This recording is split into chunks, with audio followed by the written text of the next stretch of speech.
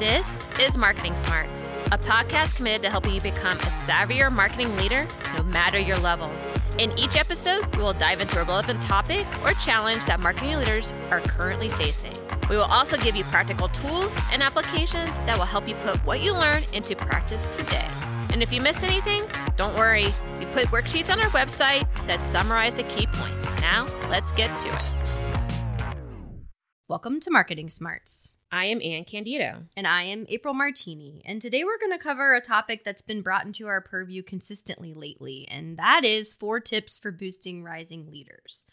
We have explored the topic of up-and-coming leaders through the lens of both employees at this level and then also through the companies that employ these folks and how they're approaching these staff members, taking care of their growth, assisting them, all of those things.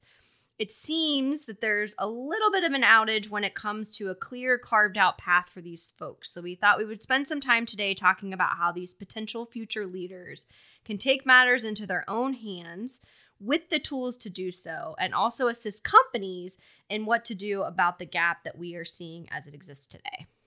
Yeah, and one of the things worth noting with this episode, like so many of our others, is that the pandemic really helped highlight this issue in the workplace and also probably exacerbated at the same time. So coming out of COVID, there's just so much distraction around culture, everything from how to manage it with at-home hybrid work environments to how to manage the change that has happened. Like, hey, you had these super cool office spaces, but you maybe no longer need them, or people may not even care about actually being in them. They want to be in their super cool houses. Yep. To what to do to entice candidates to stay with companies.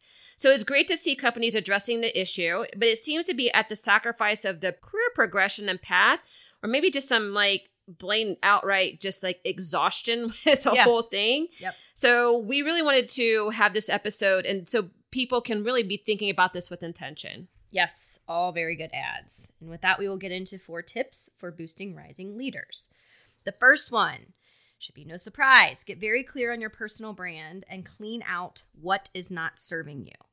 We're not going to go through a personal brand 101 here, especially for all of you that are super familiar with the way we approach it and the number of times we talk about it, how many resources we already have. You can go and explore that. If you're not familiar, hit pause, go do your homework to identify and develop your personal brand before you move on with this episode. But if you have done the work to develop your personal brand, this is one of the times to go back and reflect on your current journey from the day-to-day to the big picture, and take a moment and take some time to process and re-examine where your personal brand may be helping you in your journey and where it might be holding you back. You also want to take a look at your personal brand through the lens of the company you work for, the role you play in that company, and where, again, some things that are just inherent to your personal brand may or may not be being managed well and could be holding you back from whatever is next. Remember, your characteristics come to life through your behaviors and actions. So, where have you had recent success at work? Make note. Where have you had recent frustrations or opportunities that didn't go as planned? Note those as well. Take that time, like I said, to process and then decide what you will and will not take on your journey moving forward. Some very specific examples. You know how we like our examples here. So, for example, is one of your characteristics stubborn? I can raise my hand to this one. Is this a third person, or is this like your real example? April is stubborn. No. Own it. You gotta own it. So yes, we like to use personal experience examples. I am a stubborn person. All of you know that by now. Has it gotten you into trouble lately? How did that come to life? What are you going to do to make sure that this is not a hindrance moving forward? So your characteristics are neither good nor bad, but you do have to manage them effectively. How is that stubbornness going to show up in a way that is keeping you on the right path, not taking you off of it? And the other thing here is what things are serving you and why. So on the contrary of one that may not be serving you currently, are you a really good calming force in the face of adversity? Mm-hmm. What's the next role in the company that you're striving for? How can that characteristic and that thing that you're known for serve in that role? And for bonus points, how can you make the characteristic known so that you get credit for why it's a good one to be able to move up in the organization? So that involves things like managing up and being really savvy and being intentional, like I've already said. Map out with objectivity how your personal brand is showing up, eliminate the places where it's not doing you any favors, and then use it to promote the areas where it is. And this is really a good baseline to move on to the next point. But first, I'm going to talk because that was a lot of talking from me, and give Anne a chance here. Not a lot of talking for you. Also fair. That is not your I personal could have just brand. kept going. Yeah, I'm like, I could have been sitting here for the next 45 minutes, really. But I mean, in all seriousness, I mean, personal brand is a topic we could talk about forever, and we have, and there's a ton of resources. So if you were looking for more of the structure of personal brand and for a tool for how to think through your personal brand, just go to our website on our resources page and actually just search for that. But I want to tell a little story because I find this one very, very interesting. And this is, I think, explicitly very evident when people are transitioning from the doer to the manager and they're trying to rise in their career. Oh, yes. And this is when you see or you perceive the injustice of it all. It's gosh. Why do I need to act a certain way? Why is that always on me? Why isn't it because of that person? Why do I need to smile and I need to be receptive to what they're saying? Why isn't it not their fault that, they can't hear it well and they just can't take it? That's just on them. And so this actually came up in one of my Vistage talks this past week, and this exact point got made. And I'll give you the response that I gave to this person, which is, you're right. I mean, honestly, you're right. I mean, it isn't fair. You shouldn't have to go do that. But the point of the matter is, do you want that person to actually be able to hear you, receive your message, understand where you're coming from, and be able then to help you on your journey? Because if you do, they basically have just given you the rule book for how to go do it. Yep. If you need to smile in order for them to feel more engaged in the conversation, just do it. Why not? I mean, yeah, it might sound stupid. You might be like, I don't want to have to do it. Yes, you might. I wouldn't want to have to do it either if I'm not feeling it. But if you know that's the way the person's going to receive the information the best, then follow the rule book. Yep. Right? Otherwise, you can go and not do it. That's fine. You're probably just not going to be as successful as you need to be to build those relationships you need in order to continue to rise in your career, because rising in your career is all about relationships. Yes. More than anything, more than the work you do, more than anything that you put out there in your contribution form, more than all of it, the relationships are the key. Yeah, I think that's a really great example because we're talking through the lens of rising leaders. And I think that, again, I'll speak from April's experience. I'll go back to the third person. Safe space for you. That's okay. Yeah. When you are a high achiever and you're striving and you really want to grow and you're hungry, I feel like every single one of us that has that in us reaches this point where that injustice comes into play. And the faster you can get over that, move it to an objective place and just play by the playbook, like you said. It's the rules of the game. Yes.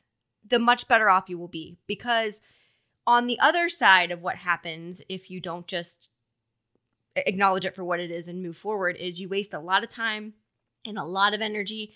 And you can also get yourself into a whole lot of trouble that causes a backslide of all the positive and good you're doing and causes you to toil in a space that's not going to serve you for any reason. And you know what happens when that starts to happen is somebody else passes you by. 100%.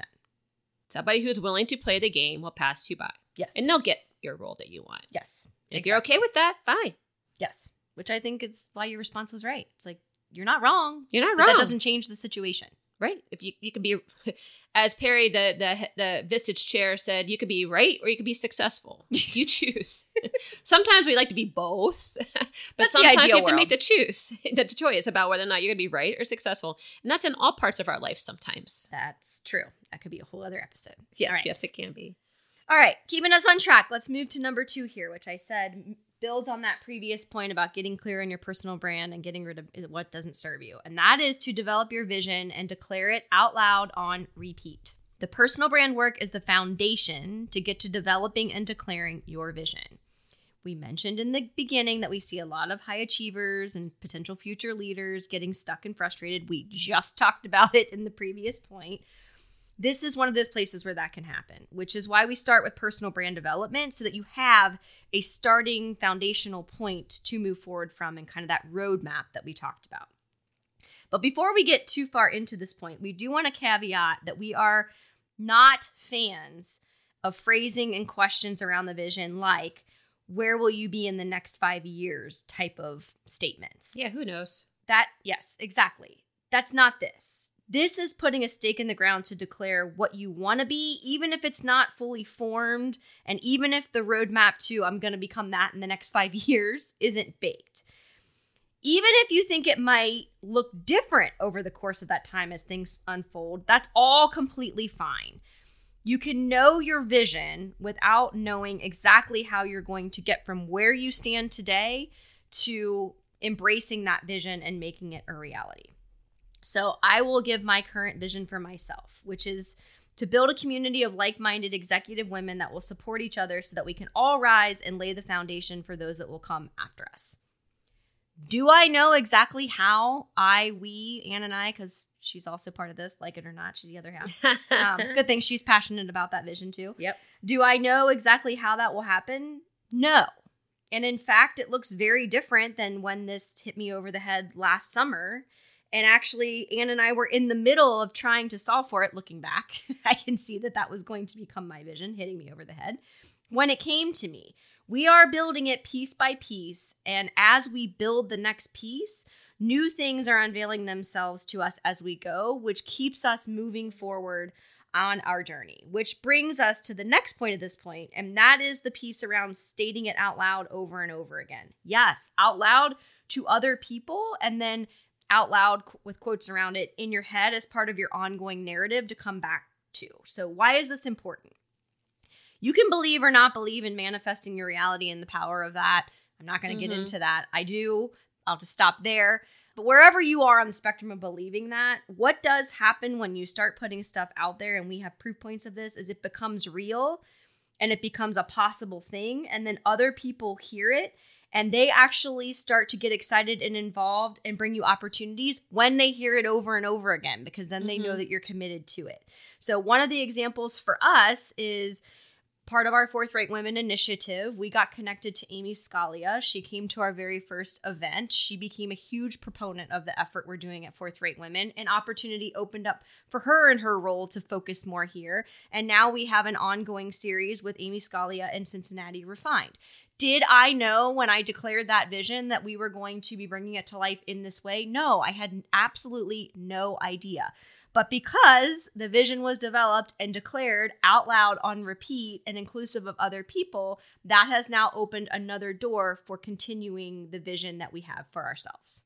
Yeah, that's a great example. And I think it's always very interesting to me then when you start putting things out there, how things start to come back. Yes. Because one, it does two things. One, it creates an openness in your mind and you start looking for those things. And two, it creates an openness in other people's minds that they know you're looking. Yes. And by natural human relationship, we're connectors. Like we want to be connected to people who are like-minded and are trying to make things work, that especially when we have similar values or similar missions and visions. But what I'll say about the vision, and this is a thing that I coach, and I know you do too, April, is that don't think too small on your vision, right? And it's okay if you have a smaller goal to achieve in order to achieve your bigger vision, but start with the bigger vision. And because what it does is it starts to put you on a path towards something big that you want to accomplish. And we can't do big things unless we are very, very passionate about them. So we need to think about what the why is. And the why is what helps us persevere. The why is what helps us get through those tough times.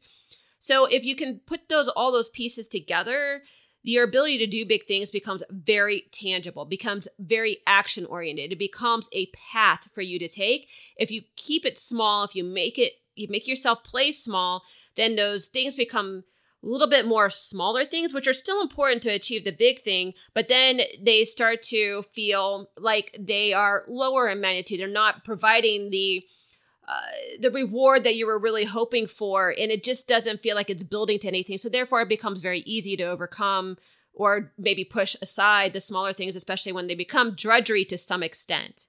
So I'll give you an example of a book that me and April read. It's Will. So it's Will Smith's book. And actually, like we said before, if you haven't listened to this book, you need to listen to it on the audio because it's just a production in itself.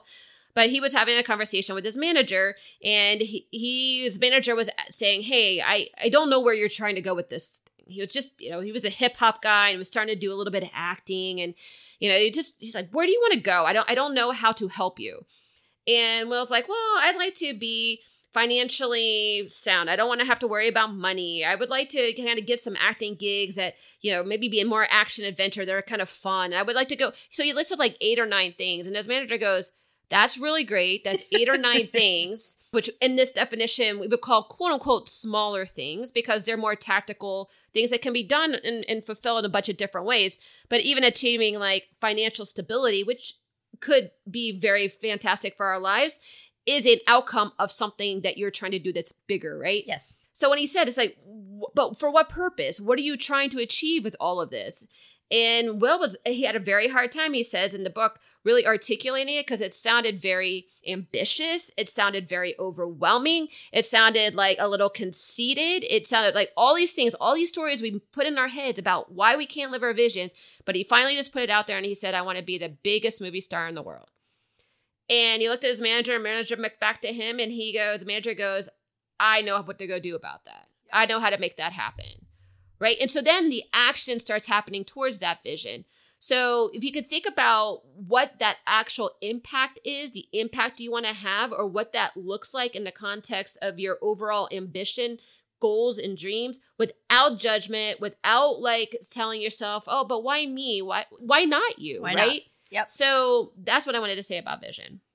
Yeah. I mean, I think it is so interesting and so important. And obviously I'm a huge fan of that book as well for a whole host of reasons. But when you talk about playing it small, I think we do that from a place of fear and a place of desired safety, which is the opposite of embracing a vision. Mm-hmm. And I think we get in our own heads. So that example you just gave with Will Smith, that's exactly what was happening, right? He was hedging. He was afraid to put things out there that he might be judged for. And then I think there was a fear of, can I achieve that? Because a big part of that book is like, I'm just a kid from Philly, or, right, like it's just like, so, I grew up in Philly. We didn't have a ton. I'm, just a normal kid by my standards. Why could this be me? But once that push was out there and he was able to think about, absent of all of the noise, what is the thing I'm really going for? I think that's what we're pushing people to strive for here. And just like you in coaching, that's always my push, is when people start to argue back with me or offer up excuses, and not from a bad place. I mean, we coach highly successful people. Yes. It's not like we're, pulling people along. These people have big jobs and big lives and whatever. But when we're pushing to do the next thing or find the next vision or fulfill the next step, there's a lot of backpedaling. And the statement I always come back to is, why not you? Right. And to your previous point, Anne, if you're going to wallow and sit in it or not go for it, someone else is going to take it. So why not you? And I think that starts to open up the right thinking and the right conversations to shut down those voices and that noise as quickly as you can. But then also just think through the lens of, if somebody's got to do it, why can't it be you? And I think, too, as you set those visions, it doesn't mean it's a straight line A to B, No. like to hit your vision either. You might find along that path that, hey, I kind of like this. And so you tweak your vision a little bit. Or you might get to a point where you're like, yeah, I really wanted to do that, but, I'm feeling really good right here. I'm going to sit here for a little bit. So you don't have to be on a mad dash from point A to point B. You can take as much time as you need. The whole point is that it's an intentional progression. Yes. And it can change. So don't feel like once you put it out there, it's written in stone, and therefore that is your fate in life. Well, and that's part of, you can declare a vision, like you said, that's big enough to encompass a lot of different iterations. And a lot of different outcomes that you actually want to see come to fruition for yourself. Yes. Yeah. You have asked for it, and now it's here. The Brand Strategy Workbook. 3 insider secrets to build a powerful B2B brand to transform you from a commodity into a market leader. This strategy has been tried and tested on 20-plus industries over a combined 40-plus years of experience. Do you want to stand out in your industry and get more sales? Show you're different to attract and retain top talent? Build a brand that drives real business results? Then go to forthright-people.com/brand-strategy and get started now. All right, so how are we going to get there on this vision, the third point in the 4 tips for boosting rising leaders is to surround yourself with supporters and hire a coach. Some of these points are 2 points because I had a lot to say. I can tell. So anyway, but all of that to say, so part of what we often talk about as part of this point is eliminating naysayers. This goes to the first point around eliminating what's not serving you from your personal brand. So you've done that. So now you've got to do the work to care for yourself on the other side and eliminate the people that will either tell you can't do it or aren't going to support you in your efforts or dig their heels in and don't want to come along on the journey. These people look a whole lot of different ways. But hear us when we say that it's not always a really drastic cut them off at the knees. Well, I do like to do that if I'm being honest, but no, it's not our advice. It's not a like black and white, turn it off, see you later, never talk to you, you're not serving me, get out of my life statement. We acknowledge that in some cases this can lead to career suicide, but there are definitely ways to distance yourself from people that aren't serving you. It's like opt out of situations where you have the power to where they will be. Don't solicit one-on-one time with them. Of course, if you have to work with them, but don't do it any more than you have to. Or at the very least, make a conscious effort not to internalize what they say. Our big barometer for this is we're fans of saying if you would not ask that person for advice and then take it, you shouldn't be internalizing what they have to say about whatever you're on a mission to do. Really good point. And in this case, it's your vision, right? So you're going to have to proactively get in there, identify who those naysayers are, and then do the work to eliminate, quote unquote, them as much as you can from your journey of accomplishing your mission. The second part of this point states that you need to hire a coach. Mentors are great, but there's something that happens inside our brains when we're doling out money for something for ourselves. It ratchets up the level of seriousness. It gets real. You're held to a new level of accountability by the coach that you're paying, and you're also holding yourself more accountable because dollar bills are going out and you are paying this person. That coach really can help you get to the next level. We don't say this is a shameless plug for ourselves, but it is a role that we serve. So if you need a coach, we would be happy to have that conversation with you. But the problem with leaning too much in the mentor side of things is that it's not as serious of a commitment. And that's for a few reasons. One, if you pick a mentor within your organization, they're going to be serving themselves first over you. That's not a malicious thing. It's just the reality of the situation. You probably identified them as a mentor because they're doing great in their career, which means they are managing their career and they're going to put that first. Mentors also are in your corner just in too informal of a way. So it's fine to go to people for advice, to seek out their experience, if they've been there before, all of that kind of stuff. But if you're really driving forward and trying to achieve a big vision for yourself, you have to have someone who can help you really build it out with intention and help keep you on track and be that sounding board in a different way than someone that's more informal. The other thing that we want to say here around this is that the reason we call for a coach versus any other term is because that, well, it's a common term in the industry, but also you're looking for someone that aligns with the way in which you work and can really see you. And so a really good coach actually will identify whether or not you're a person they should work with on their own. That should be part of your conversation because they should know. A really good coach knows the type of people that they can and cannot help with. But also you should be looking for that alignment. So just like in sports, if we all look back on, for those of you who played, and even if you weren't a super serious athlete, I was not, there are coaches that I worked really well with because we aligned and were on the same page about what we were valuing as part of this, and we could see eye to eye. And so that's the lens that you're looking for as you're vetting that coach. So kind of a third point in this one. Anyway. All right. So my example that I will say is, personally speaking, as a coach, it's amazing to see what happens when people feel like they have someone telling them that they can do it. So back to the previous point and building on that whole idea of why not you, we as coaches have a responsibility, and it is personally very fulfilling. And we see this happen time and time again, which is why that part of our business is successful. When you tell someone that it is possible for them to go and do something, even these super high power people that we work with that have built a huge life and career, it unlocks something within people. So sitting on the other side, we've seen it work. And also Anne and I have hired coaches over the course of our career to do the very same thing for us. So again, beginning of the point, eliminate the naysayers, surround yourself by the people that are supporters, and then go the extra mile to hire an actual coach and pay them money to help keep you on track on your journey. We believe it's a game changer. Yeah, I totally agree. And we have a really great episode about how to select a coach. So yes, good point. You can go listen to that one if you're looking, well, if you've gotten to the point where like, oh yeah, I would like to have one. How do I go select one? That one will help you.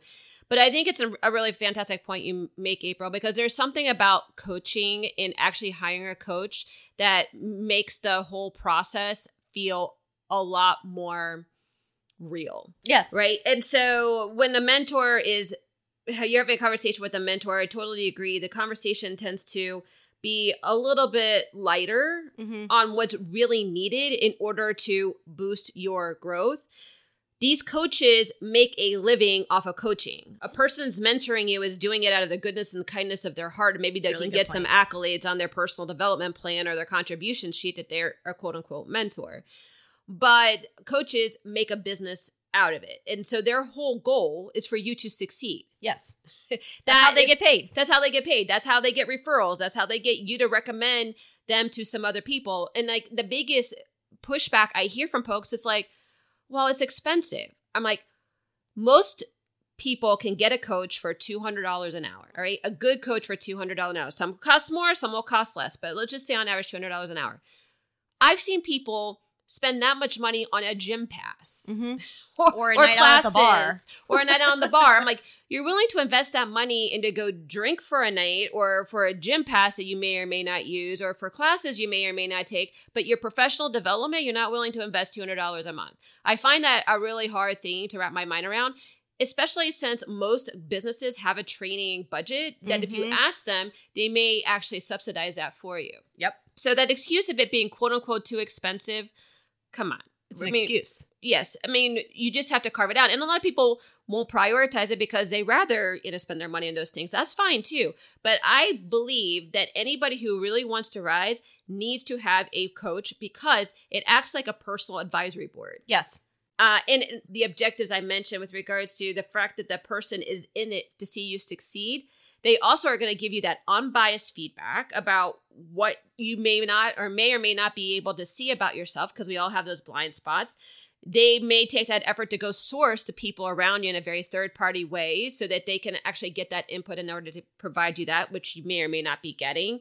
And they're going to give you what they really think based on their experience. So it's just so valuable when you can find the right coach because it helps you to have that confidence, one.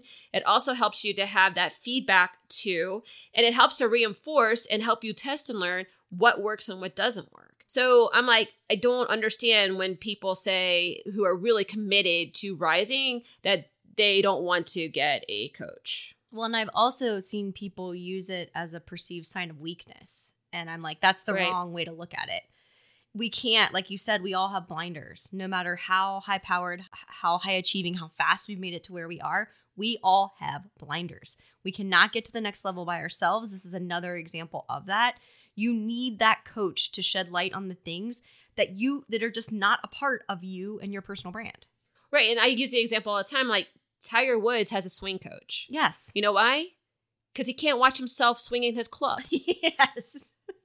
And that's a lot of like how we operate. We can't watch ourselves. We can't like have an out-of-body experience to watch how we are with other people and see their reactions, engage their feedback, and be able then to ask ourselves the right question about why do you think somebody acted like that? And get out of our own way and get out of our own feelings and get out of our own sense of personal judgment and vulnerability. I'm like, it's the same reason. Tiger Woods has a swing coach, everybody. Yes.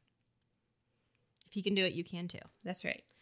All right, number 4 of the 4 tips for boosting rising leaders is build your reputation and skills beyond your current role. So when I was in a position to lead a team of people, I was one of the ones that was famous for saying you should be doing the next job by the time you get hired for it. I do not mean that in the way of taking advantage of people and their skills and keeping them at lower roles. None of that. I know that happens in organizations. I want you to hear me when I say that is not it. The reason I believe this is because I've always felt that there are levels within levels, meaning you get the next job when you are on the entry end of that next role, and you leave it to go to the next entry level when you're at the highest level of the job that you are currently in. There's a lot of room and roles within companies for growth. That's the whole point of career progression, realizing your vision, all of those things.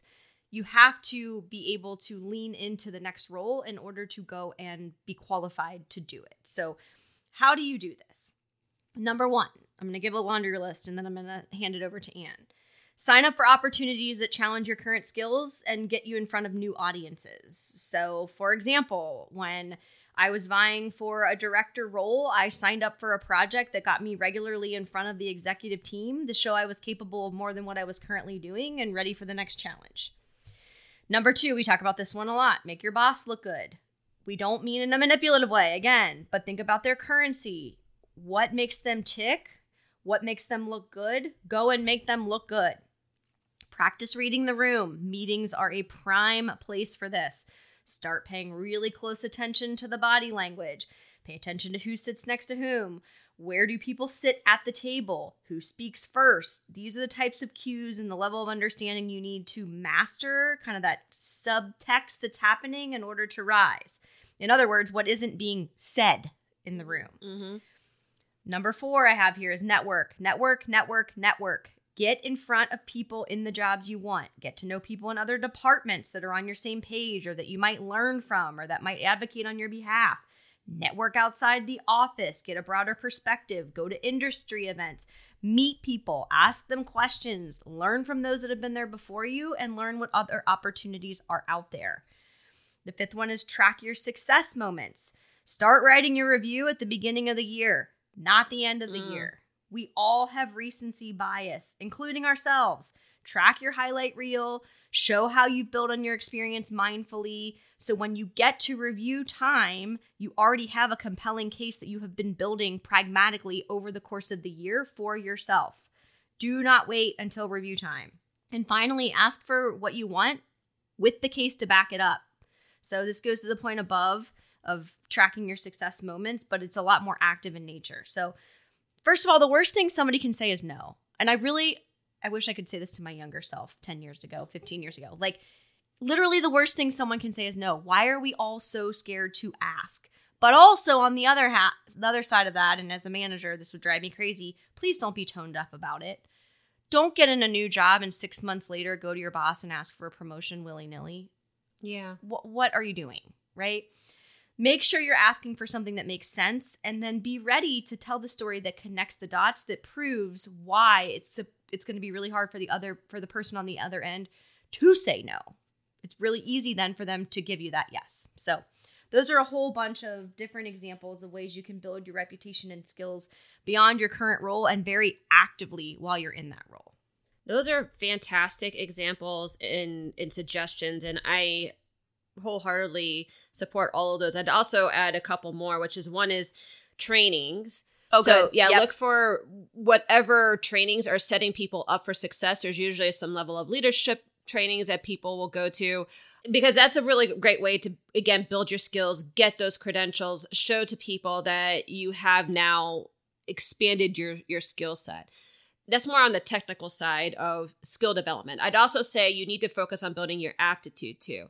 And the big core word that has now become the foundation for aptitude is empathy. Yes. And especially empathy in the workplace. And if we have an episode on that, I feel like I say that all the time, but we have an episode on that, and that is more not about, again, being passive and like being subservient to other people's point of views and, feeling overly emotional about how people are. But it's about putting yourself in those people's shoes and understanding who they are in those shoes, what's important to them, how do they get rewarded, all those sorts of things. So me personally, when I was in PR and public relations at P&G, it was a more of a smaller function within the bigger, broader branding function. So what did I do in order to build credibility, reputation, and just awareness that I was actually there? Is I learned about other people's jobs. I spent time understanding their function. I spent time understanding, again, how they get rewarded, what was important about their job, what did they need from me in order to be successful in their job. That is empathy. That is being able to build relationships based on understanding how to put yourself in other people's shoes. That will be a core thing that people are looking to see if you are ready and capable of rising. All of this, when I wrap up and I could put this all in a bow, I call this socializing your personal brand. Yes. Right? And it's about showing up in the right way and being able to have the right behaviors and actions that reinforce to people that your characteristics, your appearance, everything is working cohesively together to have that presence in order to feel confident in helping you rise up the ranks. Because remember, other people's perceptions are their reality, right? So if you are not showing up in the right way, in the right places in order to reinforce the reality that they need to see, then you are doing yourself a disservice. And a lot of people will say in these cases, I don't have time for these things, right? I'm so busy. I'm a mom. I'm a dad. And so I'm not going to sacrifice my home life in order to go do those things. That's totally fine. That is a choice that you're making. And we're not advocating for the fact that you should, not be present for your family or for your kids.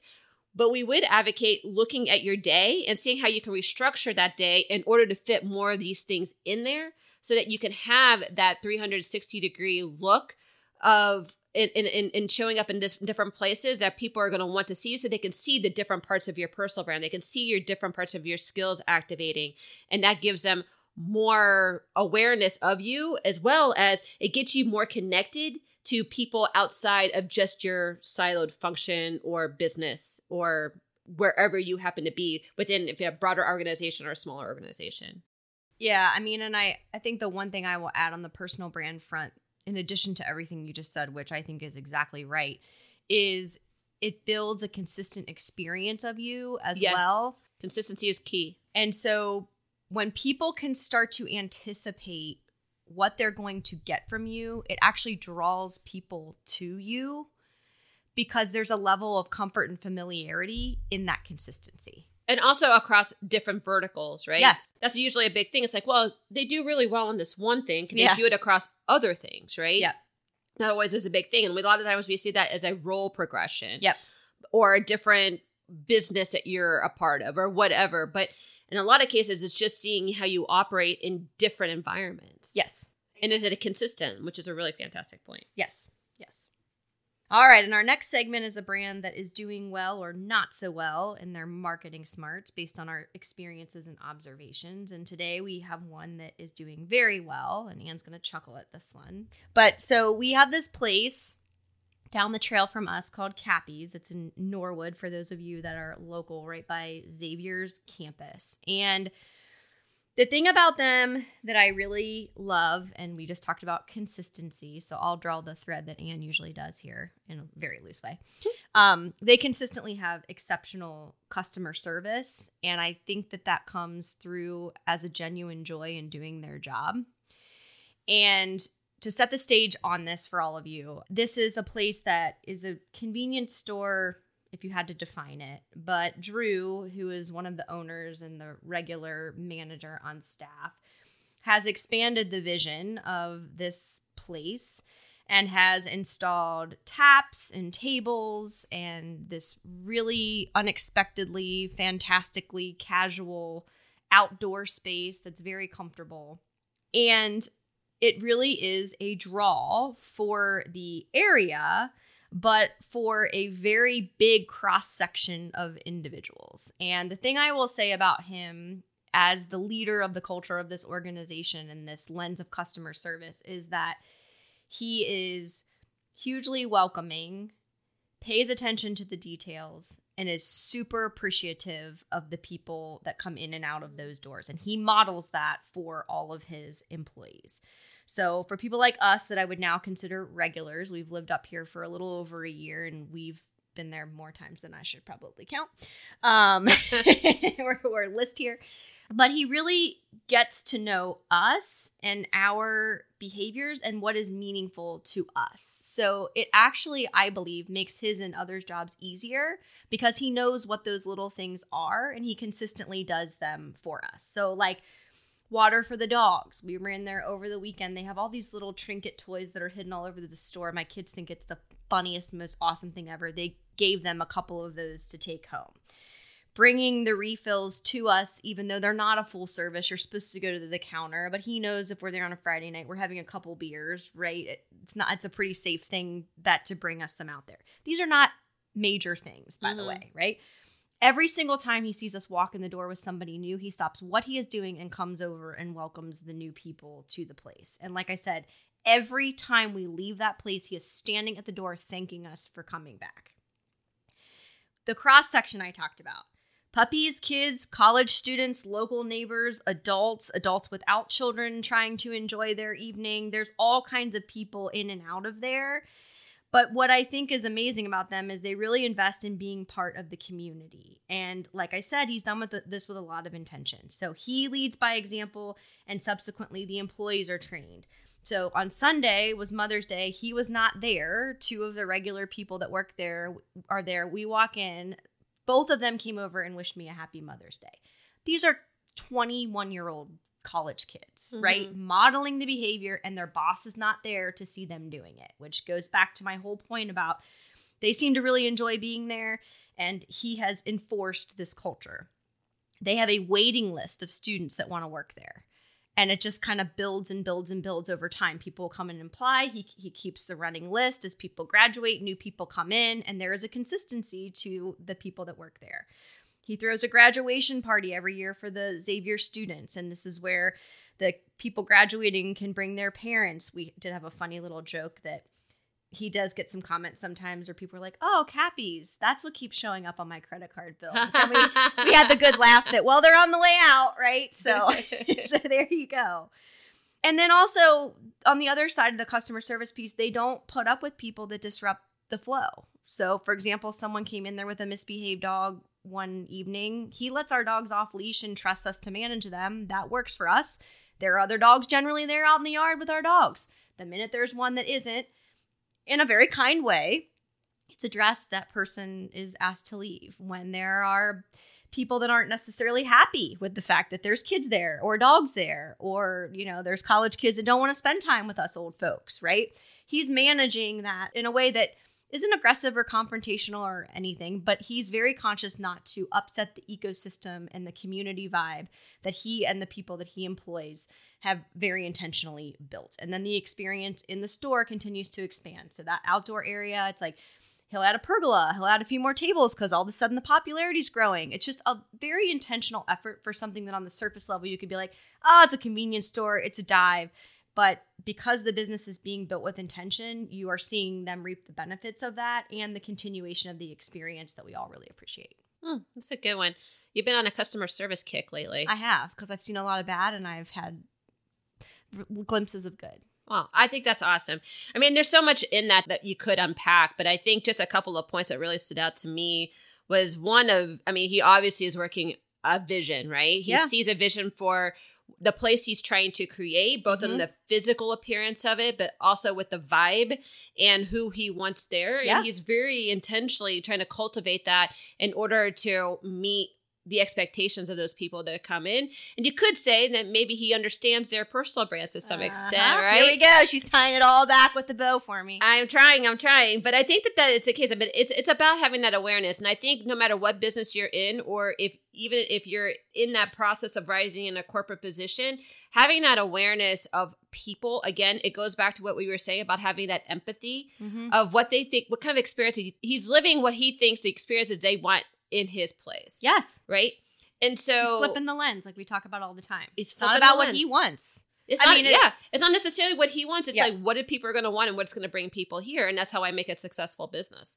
And obviously you have to be bought in and you have to have an element of pride associated with that, but it's not necessarily always about the how. Yes. Right? And so I think that's a really, that was a really great example to really emphasize that. And I also want to make one more point about the fact that he is very intentional about localizing. Yes. And we get a lot of that questions a lot because especially people who have like quote unquote a parent brand or whatever that looks like, and then individual offices or, just locations in different parts of the country or different parts of the city. And they wonder how important it is to localize.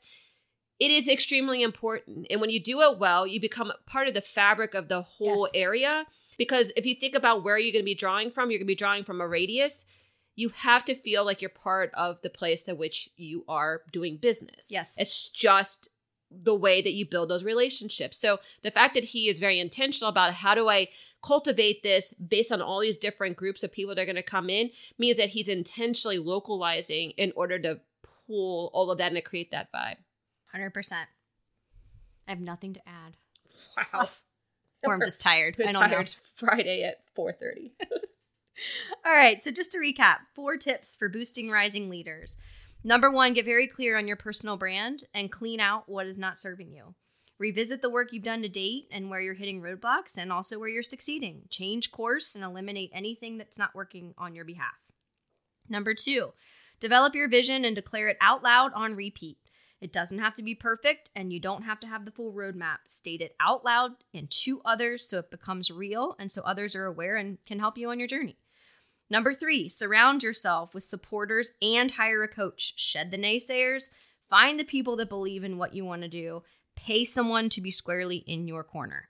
And number 4, build your reputation and skills beyond your current role. No one will manage your career for you. You have to be active and intentional in growing your experience and your visibility, which will grow your reputation. And with that, we will say, go and exercise your marketing smarts. Still need help in growing your marketing smarts? Contact us through our website, forthright-people.com. We can help you become a savvier marketer through coaching or training you and your team or doing the work on your behalf. Please also help us grow the podcast by rating and reviewing on your player of choice and sharing with at least one person. Now, go show off your marketing smarts.